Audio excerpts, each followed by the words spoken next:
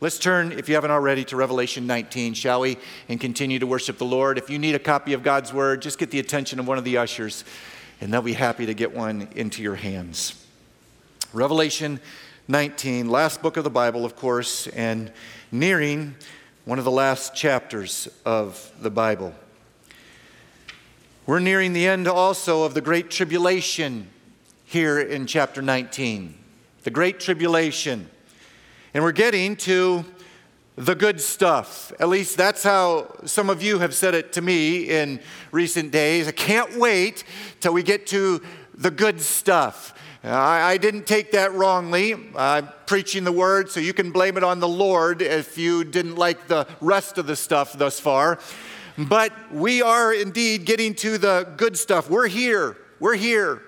Because chapter 19 represents the end of our suffering and the beginning of judgment. And while judgment may not sound like the good stuff, it certainly should to you if you're a follower of Jesus Christ. Because the beginning of judgment means the end of suffering and the beginning for us of celebration. Judgment leads to a celebration of the ages. A celebration, mind you, of great anticipation. Oh, I hope if you don't feel that now, in this very moment, that you will by the time we walk out of these doors together. That you will feel an increased, a heightened sense of anticipation for a celebration like none other in your entire life. We've got it coming, and it's a good thing. Celebration of anticipation, something that's called here in this passage, the marriage supper of the Lamb. The marriage supper of the Lamb. We're here, and I can't wait to talk about it. You follow along with me. Revelation 19, starting in verse 6. I'll read it through verse 10. Then I heard, the Apostle John is writing, then I heard what seemed to be the voice of a great multitude, like the roar of many waters. We just sang about it, just heard the worship team sing about it, the roar of many waters. I heard what seemed to be the voice of a great multitude, like the roar of many waters, and like the sound of mighty peals of thunder, crying out, Hallelujah, for the Lord our God, the Almighty, reigns. Let us rejoice and exult and give him the glory. For the marriage of the Lamb has come, and his bride has made herself ready. It was granted her to clothe herself with fine linen, bright and pure. For the fine linen is the righteous deeds of the saints.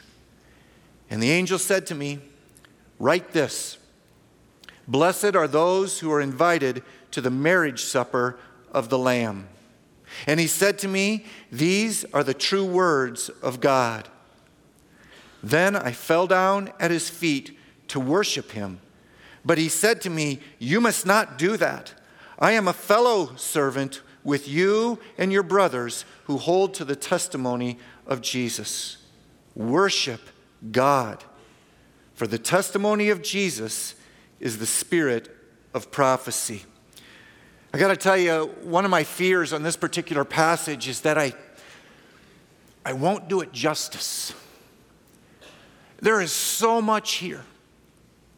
This is so deep and yet so nuanced. I fear that we're going to just gloss over it because it's such a short passage and we're going to miss its significance. Oh, I pray and I have prayed that won't be the case. I hope that glory will fill your soul by the time we're done with this passage in the next few weeks, and that's what it's going to take. I don't want to leave any stone unturned. I don't want to leave any treasure undiscovered and underappreciated. That would be a shame. Because when you get right down to it, this passage conveys the hope of our salvation.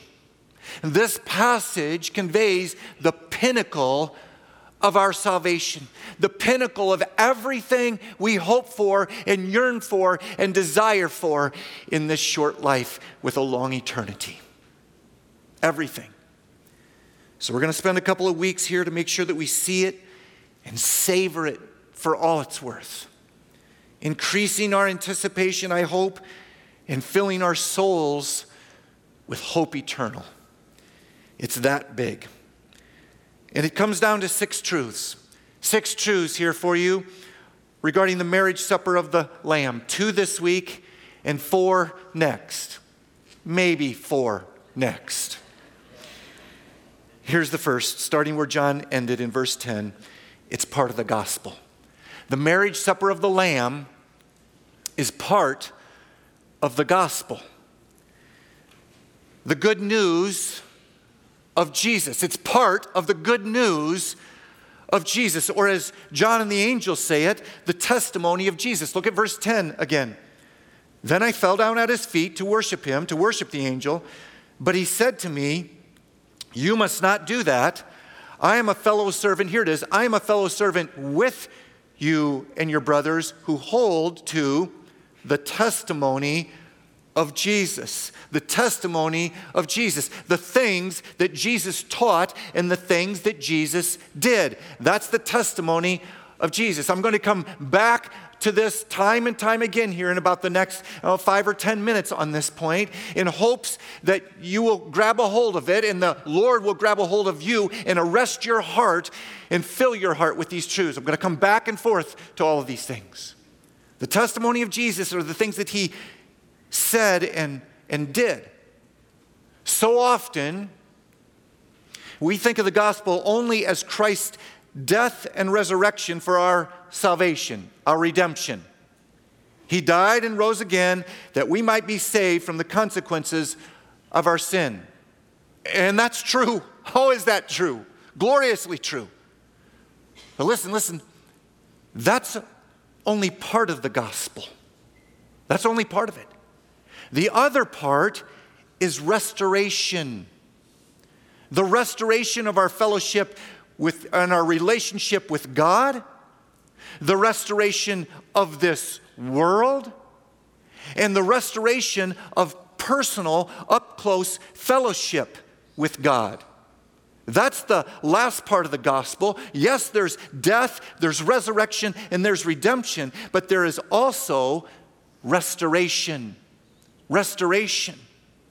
And when it comes to prophecy, restoration is the primary theme, including this prophecy, the marriage supper of the Lamb. It's part of the good news of restoration. The good news of restoration. Part of the testimony of Jesus. Part of the gospel. The good news of Jesus isn't just about the past, but the future. It's not just about the past, the gospel, it's about the future, the marriage supper of the Lamb, the future, what we usually call eternal life. When we say eternal life, when you say eternal life, whether you knew it or not up to this point, you were referring to the marriage supper of the Lamb, the future of the gospel that was promised and demonstrated and lived out and spoken by none other than Jesus himself. It's the good news of restoration. Because of that, because it's such good news, and entirely true, the angel says in the second part of verse 9, and these are the true words of God, because of that, John falls at the angel's feet. Messenger of God that he is, speaking truth as he does, awesome in appearance and power that he is, John falls to his feet and begins to worship him. It's understandable, as amazing as the angels are. Described for us in the Bible in ways like winds and flames of fire. Winds as in they can breathlessly and smoothly go wherever they want in a moment's notice. And flames of fire like lighting up the sky. Think Christmas with the shepherds. They were overwhelmed. Of course, John would be overwhelmed by that, especially with the truth added to it. He falls at his feet, to which the angel says in verse 10, you must not do that, exclamation. You must not do that.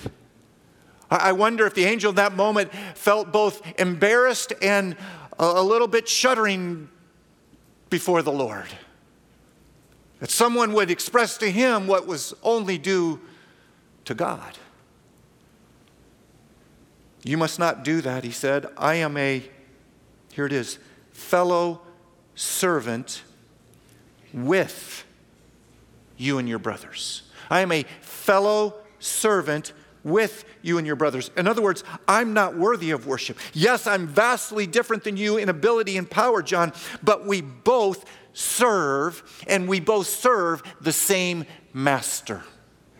Lock that in. We both serve, he's saying, and we both serve the same master, before whom the ground is level. The ground is level. We're different than angels, yes. But we all serve just as they do, and we all serve the same master, before whom the ground is completely level. Level for one another, and level with the angels. Assuming, of course, that we hold to the same truth, the testimony of Jesus. That's the next thing. We must hold to the testimony of Jesus. I am a fellow servant with you and your brothers, verse 10, your brothers and sisters in Christ, who hold to the testimony of Jesus, his witness to the work of God. That's the testimony of Jesus, his witness to the work of God in him and through him. It's his sacrifice of forgiveness. It's his victory over death. It's his declaration of redemption. It's his promise of restoration. That's the testimony of Jesus. You want to talk about a laden phrase, a weighty phrase. Woo! The testimony of Jesus. All the things that he did and declared. And assuming we hold to that, assuming we stand on that, assuming that is the conviction of our heart and our soul, we're fellow servants with the angels, partners in the work of ministry that God has before ordained that we should do it, that we should walk in it. Following and worshiping the same master with the angels, we are partners, we are fellow servants of the one and only master who alone deserves our worship.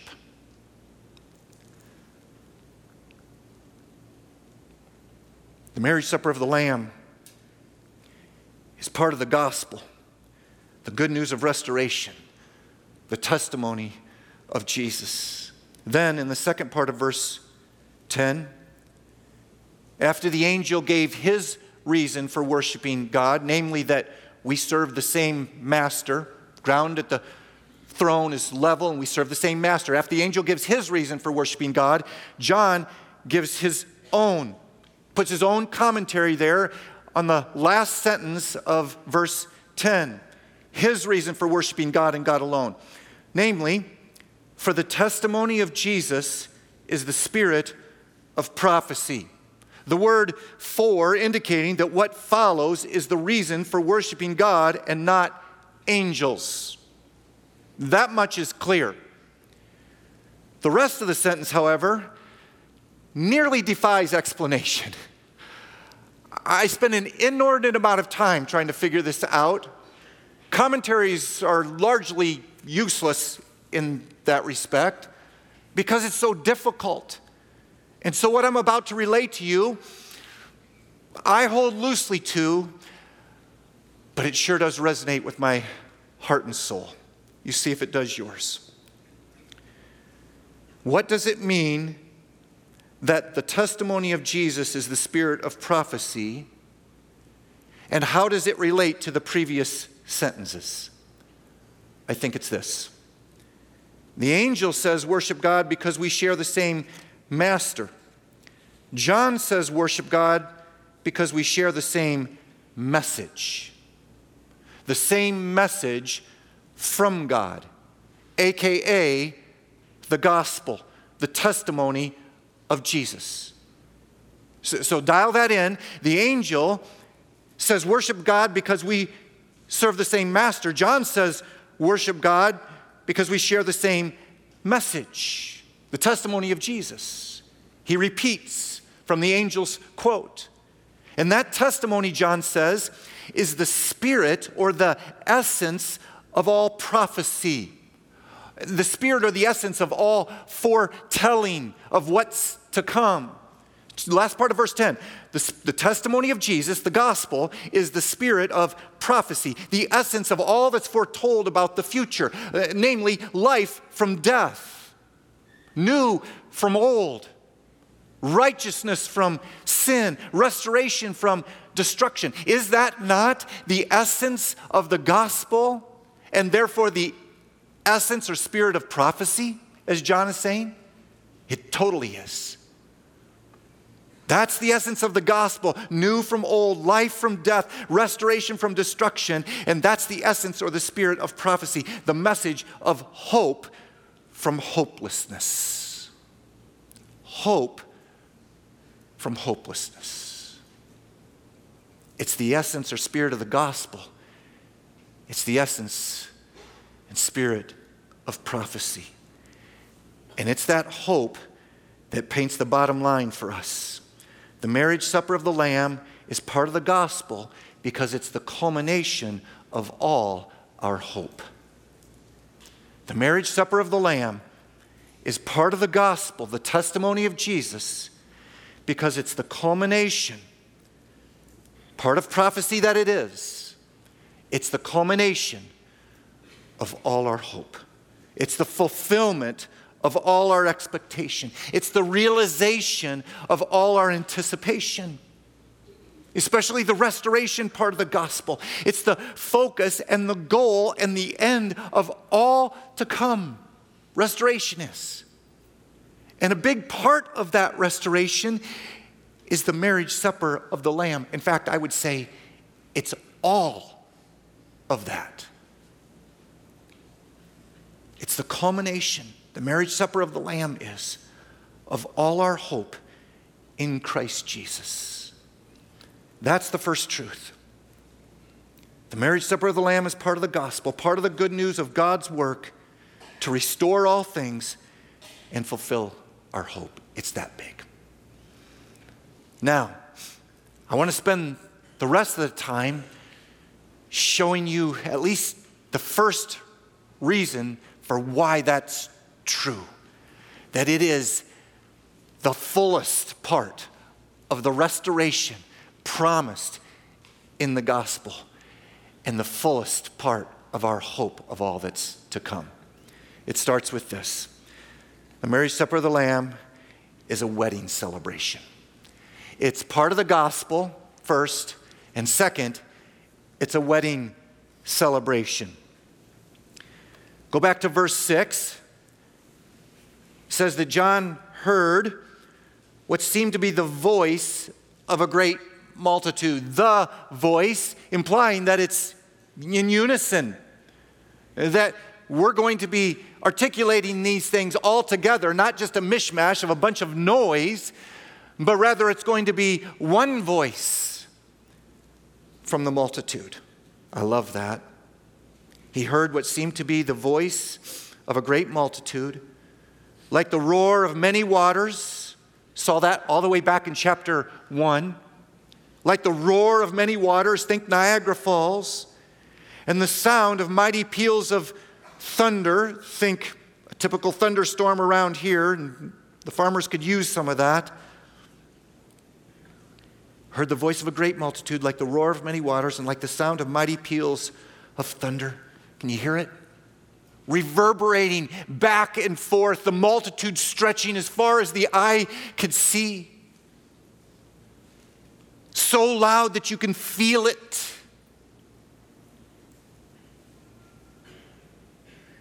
He heard them crying out, "Hallelujah! Hallelujah!" Not hallelujah. Hallelujah. Hallelujah. Hallelujah. He heard us, John, says it in the past tense because he experienced the vision from God while he was on the island of Patmos, speaking of something that is yet future to us. And he hears us saying someday before the throne with a multitude of people from every tribe, tongue, and nation, hallelujah, hallelujah, hallelujah. Like the sound of the roar of waters and the peals of thunder, echoing back and forth, reverberating in our hearts and souls, creating in us even more praise. Hallelujah, praise God, praise Yahweh. Hallelujah, for the Lord our God, the Almighty, reigns. Our God, the only God, the sovereign God, God Almighty. Can you imagine? Can you imagine standing before the throne at the end of the age with people from all over the world and all over time declaring our praise to the one who just finished conquering the world, who just finished conquering all, who just finished conquering all of the sin of the fallen universe that he created perfect at the beginning? Can you imagine standing before the one who declares that it's finished? Who declared that it's finished? Standing before the one who brought this age to a close? Standing before the one who fulfilled every single thing, every jot and every tittle that this book has in it? Can you imagine? I hope so. Because that's our future. That's us someday. You and me and you and you. Together with all the saints over all of time from all over the world. That's us someday. With everyone who knows Jesus as Lord and Savior, crying out at the top of our lungs, hallelujah, hallelujah, hallelujah. And no wonder. After all that's transpired, after all that God has done, after all the events of the end times, like what else is there to say other than praise God? What else is there? The Lord, our God, the Almighty, reigns. What else is there to do except celebrate? Especially with a wedding at hand, a wedding between us and Jesus. The marriage supper of the Lamb is going to be a wedding celebration between us and Jesus. We're not going to be like standing on the sidelines, we're not going to be like sitting out in the crowd and watching, the bride and the groom up on the altar. Like, we are going to be the bride. We are going to be at the altar. We are going to be at the throne. It's going to be our wedding. Look at verse 7. Let us rejoice and exult. That's exult with a U, as in revel and celebrate in triumph. How fitting is that, given what has just taken place at the end of the Great Tribulation and the end of the millennium? We'll come back to that. Rejoice in triumph. Let us rejoice and exult and give him the glory, the praise, the credit, the exaltation with an A. For the marriage of the Lamb, that's Jesus, has come, and his bride has made herself ready. His bride, referring to what? The church, the fellowship of the redeemed. It's a metaphor used throughout the Bible for the people of God, from Isaiah and Hosea to Jesus and Paul. The bride is used as a metaphor throughout the scriptures for the people of God on this side of the cross, namely the church, us. We're the bride. The church is the bride who has made herself ready at that point here in Revelation 19, 6-10. The church is the bride who's made herself ready for marriage. Marriage to none other than Jesus. The final step in our salvation. The consummation of all that's been promised for all time. Him with us and us with him forever and ever. It's a wedding. It's a wedding officiated by God the Father. Oh, I loved officiating my daughter's weddings. But I am nothing like the God above who's going to officiate that wedding, who's going to lead that celebration, who's going to join us no longer seen dimly and from afar, but now face to face with our Lord and Savior Jesus Christ. It's going to be a wedding, and it's going to be a celebration along with it, both and. A celebration, what the angel calls the marriage supper of the Lamb in verse 9. You see it? Blessed are those who are invited to the marriage supper of the Lamb. A marriage and marriage supper. A marriage in verse 7 and a marriage supper in verse 9. A ceremony and a reception all in one, which makes it a party for the ages. A party of parties for the ages. And I'm not just saying that to be clever or cute.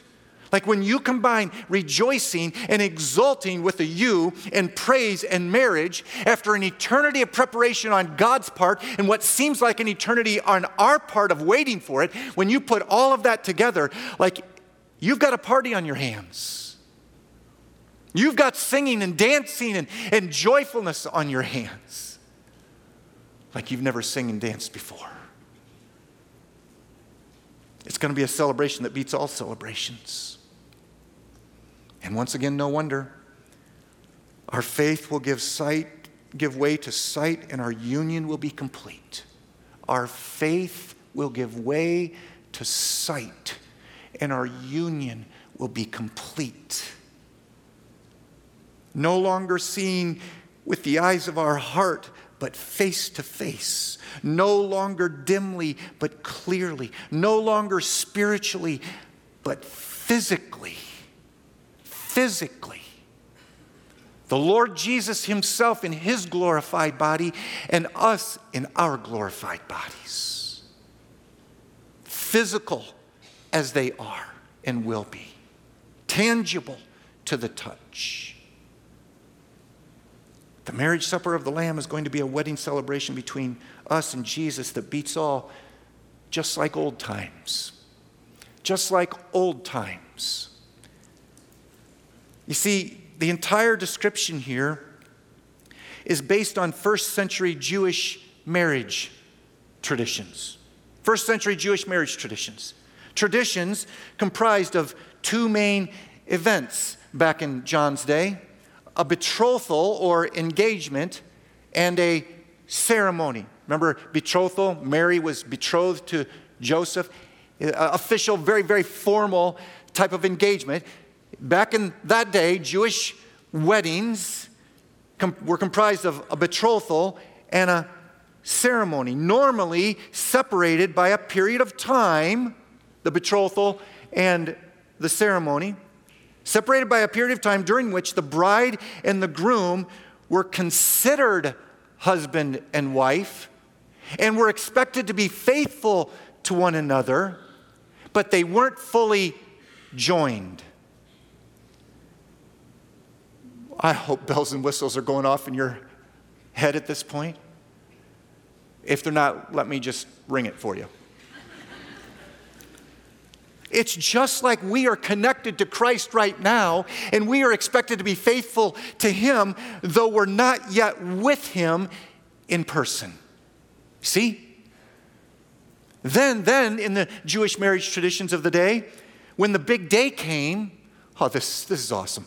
When the big day came, the wedding would start with a processional to the bride's house, followed by a return to the groom's house. Come on. Followed by a return to the groom's house for a feast, a celebration, a big bash, a dinner. Just like Jesus is going to come for us someday to our house and eventually take us to his. So the marriage supper of the Lamb is a wedding celebration like old times. The best part of which is that it's already started. We're in the time in between. Our wedding celebration, our wedding ceremony, awaiting the celebration has already started right where we sit. As we wait for the bridegroom to take us unto himself, that where he is, we may be also. John 14:3.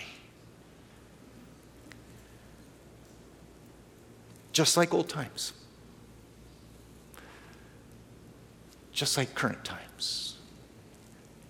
Except this wedding, the marriage supper of the Lamb, between us and Jesus, it's a celebration that never ends. It's a celebration, a wedding celebration that never ends. Ever.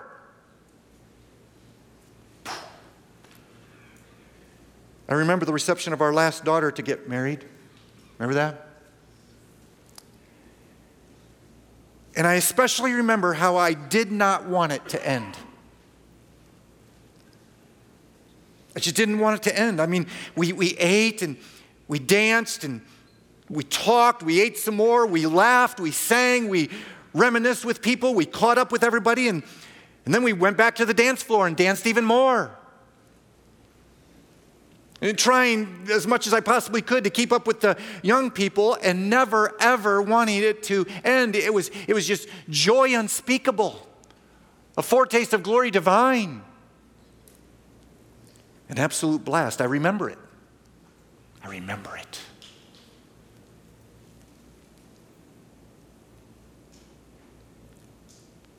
Something we'll never have to do at the marriage supper of the Lamb.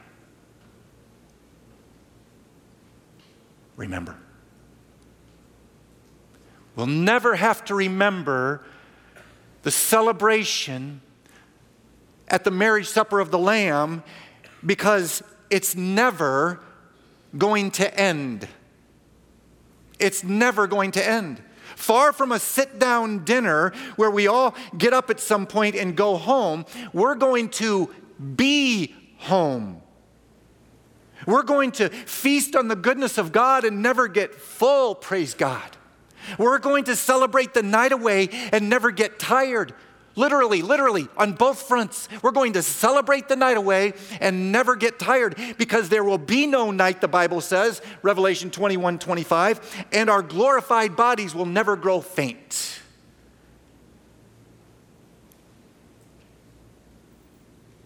How good is that?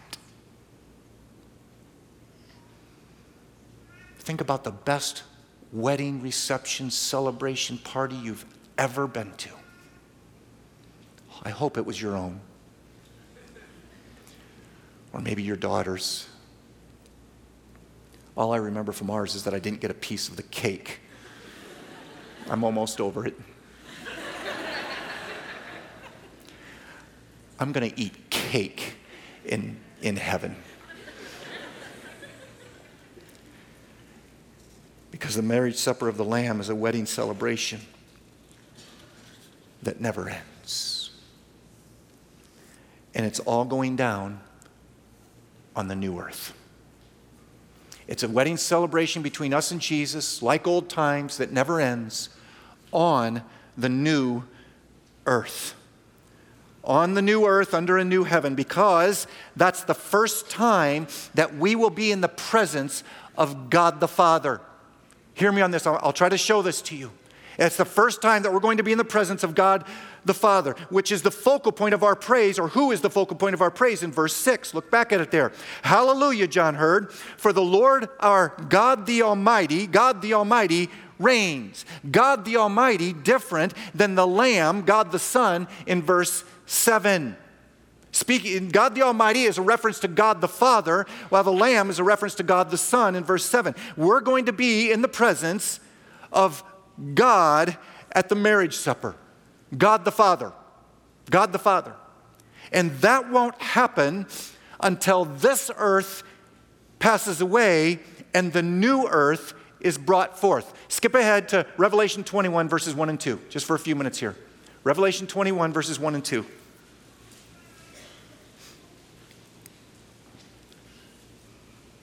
John is still writing. He says, then, Revelation 21:1, then I saw a new heaven and a new earth, for the first heaven and the first earth had passed away, and the sea was no more. new heaven and a new earth. The first earth had passed away. That's after the return of Christ. Catch this, here's the sequence. That's after the return of Christ, which is after the Great Tribulation. So it's after the Great Tribulation, after the return of Christ, after the Battle of Armageddon, which we will get to in a few weeks, and after the millennium, and after the Great White Throne judgment at the end of chapter 20. After all of that, heaven and earth as we know it will cease to exist and be replaced by a new heaven and a new earth. That sounds so outlandish, I wouldn't preach it if the Bible didn't explicitly say it. But I sure do praise God for it.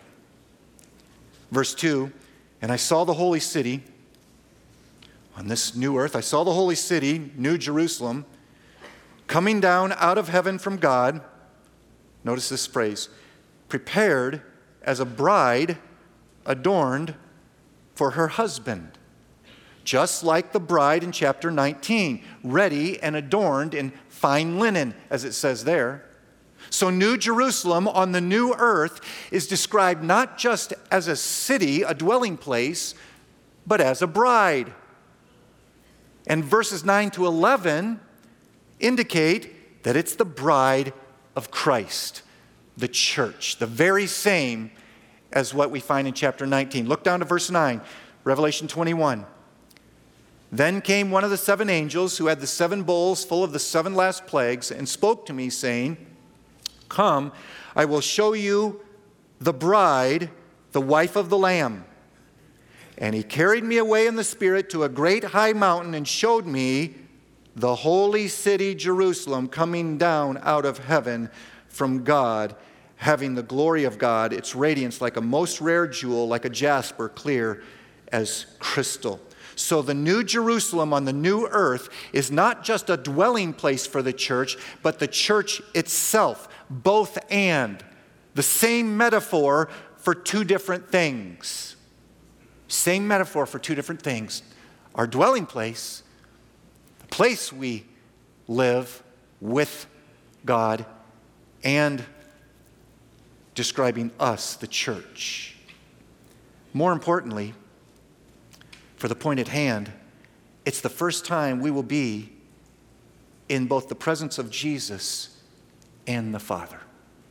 We're going to be in the presence of Jesus when he returns and fights the battle of Armageddon and ushers in the millennium. He'll be with us for that 1,000 years or a very, very long time here on earth. But we won't be with God the Father. That won't happen until the end of the millennium, the great white throne judgment, the new earth, and the new Jerusalem, our dwelling place on the new earth with God himself. Look at Revelation 22, verse 3.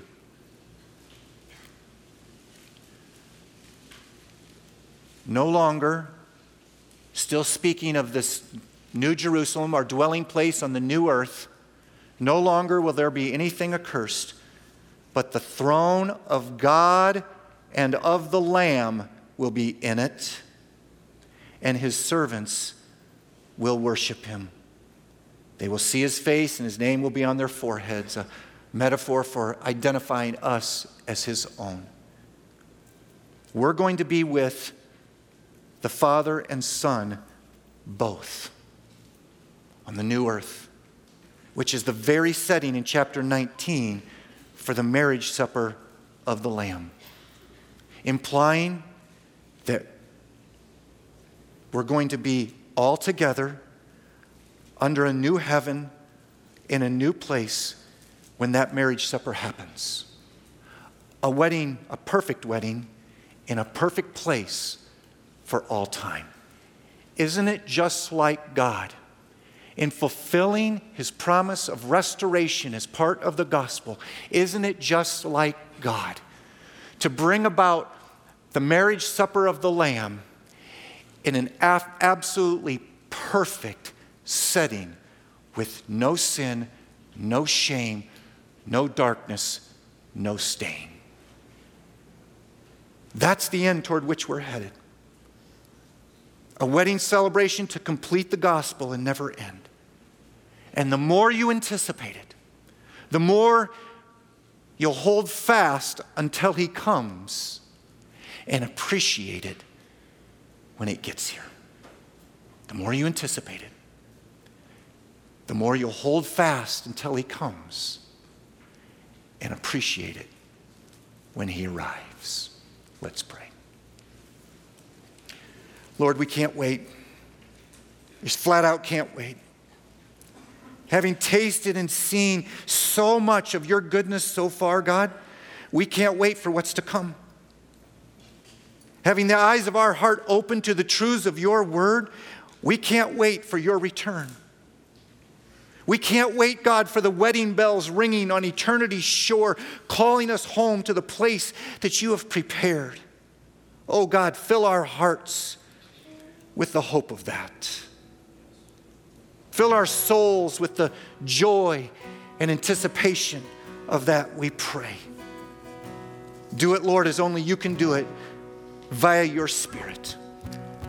We pray in Jesus' name. Amen.